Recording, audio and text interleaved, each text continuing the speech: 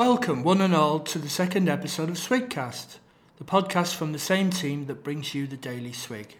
I'm John Layden, and this time we're taking a close look at encryption. This sounds a bit like math. Yes, very important mathematics.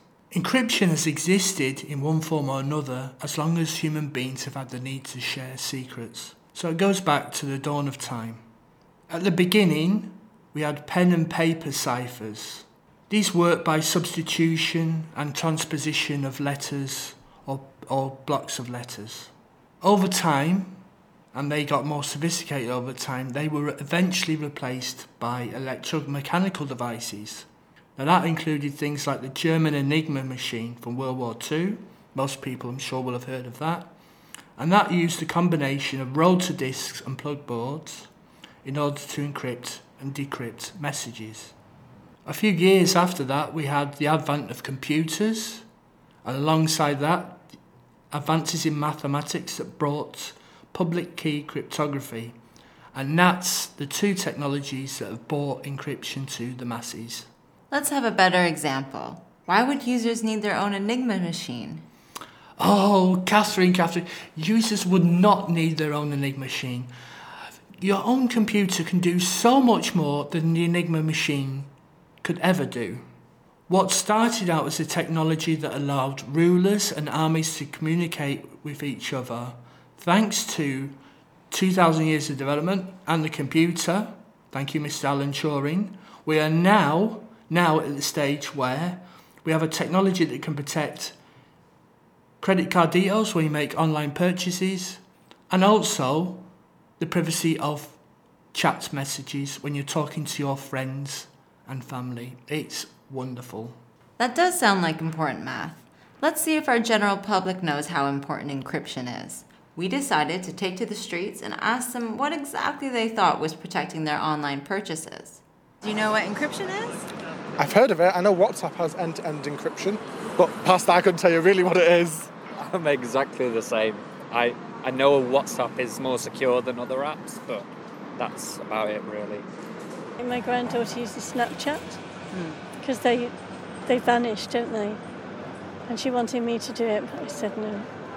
I prefer just to speak to people, to be honest. But it's not always possible. It's encoding and then using prime numbers to unencode it, basically. If someone's got their name or address or phone number or whatever, they can't go into that data and find it if it's encrypted. I don't really know, to be honest. Sounds like they need to be listening to this podcast. Yes, indeed. And we can help them, because here with us to discuss encryption is noted cryptographer and author Bruce Schneier, the man who's quite literally written the book on the subject. Hello, Bruce. I am ready when you are.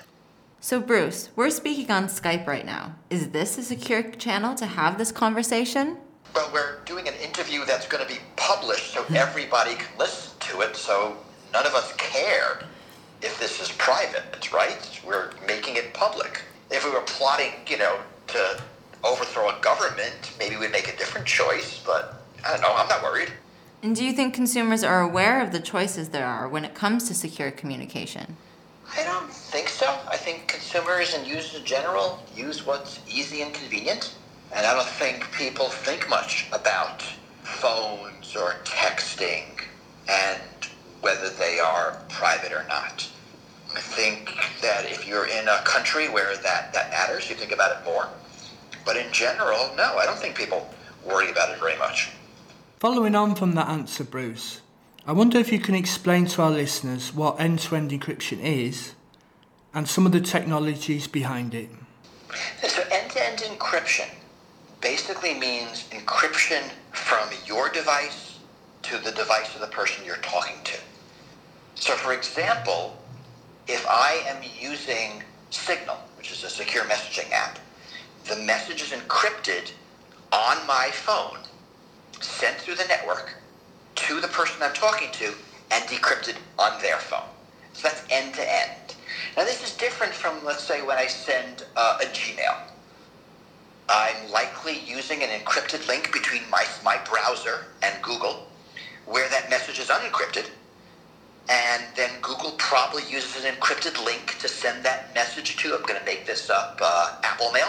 And then that message is decrypted, and then the recipient, when he logs in to his email account, that message will be encrypted again. So that's encrypted, but it's not end-to-end. Now, the difference is that for end-to-end encryption, nobody except the sender and the recipient can read the message, right? It's encrypted all the way through. The benefit of end-to-end encryption is that nobody can read it. Mm-hmm. And whether it is your government, or a rival government, or a cyber criminal, or anybody, right? It cannot be intercepted in transit. Right? So when you have your lawmakers talking to each other, you want end-to-end encryption. When you have your nuclear power plant operators talking to each other, you want end-to-end encryption. Right? End-to-end encryption is how we get security. And when you think about all the important things happening, all the communications, you really want it because it's important. If you want Google to basically eliminate spam from your email, it can't be end-to-end encrypted. Otherwise, Google can't detect the spam. So yes, there's a lot of trade-offs in end-to-end encryption. We've heard a lot from governments about this trade-off, and slowly seen legislation get passed that seeks to provide backdoor access to secure communication, including Australia's Assistance and Access Act and GCHQ's Ghost Feature proposal. Are we reaching some kind of breaking point in how we create secure systems? Yeah, so there are proposals. I mean, there are different ways to weaken encryption. In a sense, they don't matter. How you do it is less important than whether you do it. They are neither better nor worse. They're neither more nor less secure. They're just different. Right? Once you weaken cryptography, and whether you weaken the encryption algorithm or the key management system or the update system, doesn't matter. Once you weaken the system, you are less secure. Now, the argument from governments is that we want this, that we don't care about this less security because we think it's important to eavesdrop on the bad guys. Now, that's an argument you can make. It's kind of argument that doesn't really hold much water, but that's it. And you need to make that argument. I mean, governments more likely are making the argument that we can get both. We can get security and we can get eavesdropping.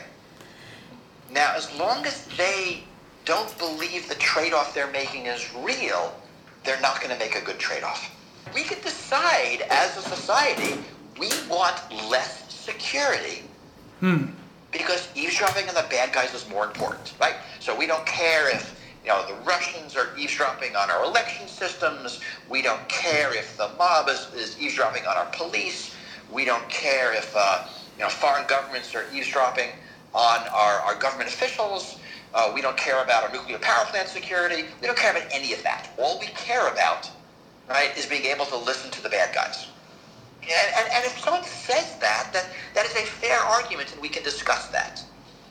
But what you tend to see more of is ignoring the trade-offs. Right? We want to listen to the bad guys full stop, and we're not going to even think about anything else.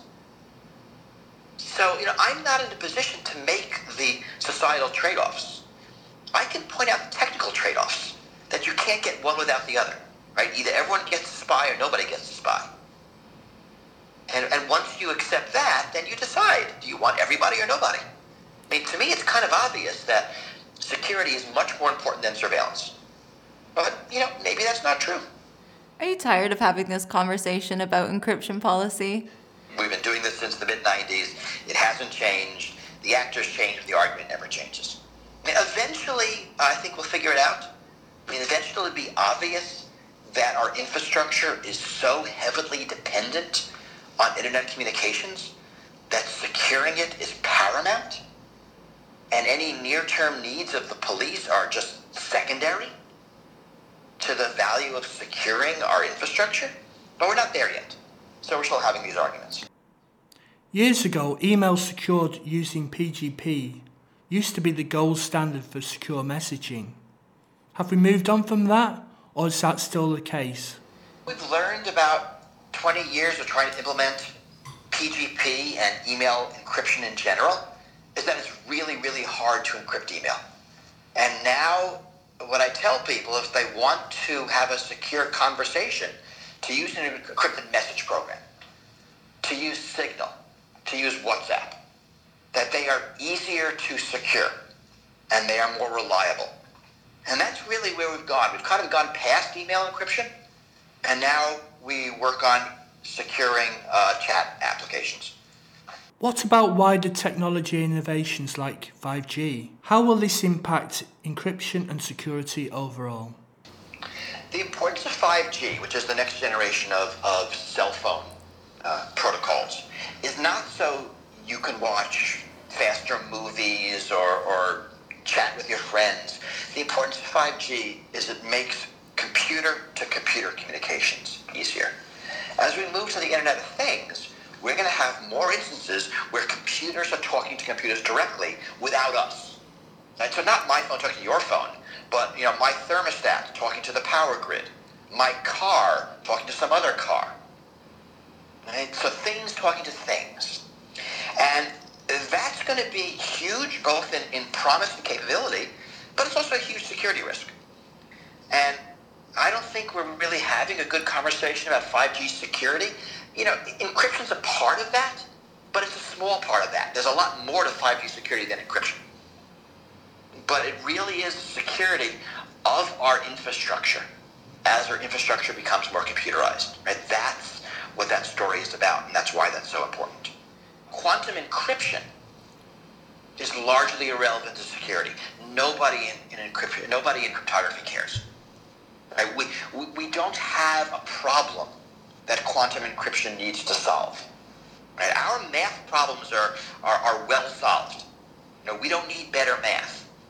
We're worried about things like key escrow. We're worried about things like backdoors. We're worried about software security. We're worried about users. We're worried about hardware. We're worried about supply chain. We're not worried about the algorithms.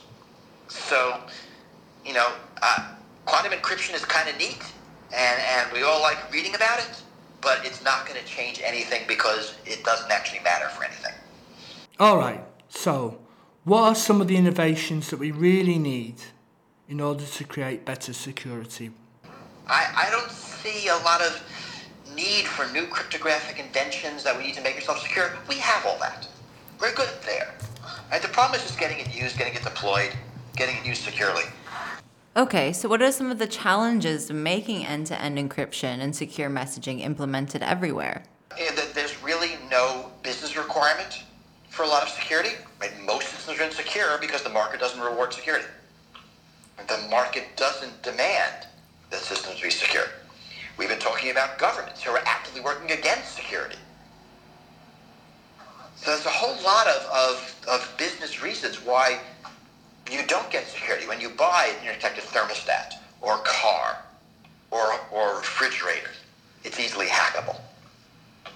Because the market doesn't really reward good security. The market at consumer level may not reward good security, but how about the capabilities of law enforcement and intelligence agencies? We keep having the same encryption debate, but is there more going on here in terms of decryption capabilities, for instance? There's a lot going on in terms of government capabilities. I mean, you read in the Mueller report of encrypted messages that were decrypted. My guess is they got them from the providers. That in fact, if you have an encrypted chat and you store a copy of it with Apple or Google, then it is available. There's a lot to do in traffic analysis. Who people are talking to is incredibly valuable. The encryption grade has gotten more nuanced. It seems like the NSA is more on the side of security than surveillance because they realize there's a lot of other ways into systems that encryption can't prevent. I'd like to see the FBI get more sophisticated in how they do forensics and how they do investigations because they don't need to basically make everybody insecure just to have the capabilities, that there are other ways they can get at it. So I think, yes, we are seeing more nuanced debates today, but still, I think the law enforcement has a long way to go before they are comfortable with the security that society needs. Right, so plenty to consider. Now, from a practical point of view, if any of our listeners want advice on how they can become more secure in how they use their phones and their computers. Where do you recommend that they go for more information? There are several guides on the internet that talk about digital privacy and help you make choices. EFF has one.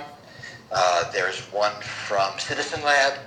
There are several others. Find those, read those, and make decisions carefully. That this is not something you ask random advice at a cocktail party. Thanks again to Bruce for his expert thoughts. We really appreciate it. Encryption is a technology at much of the centre of public policy, as it is the linchpin of privacy. The debate will rumble on. But for now, we, at least, must leave it there. Until the next time. Adios.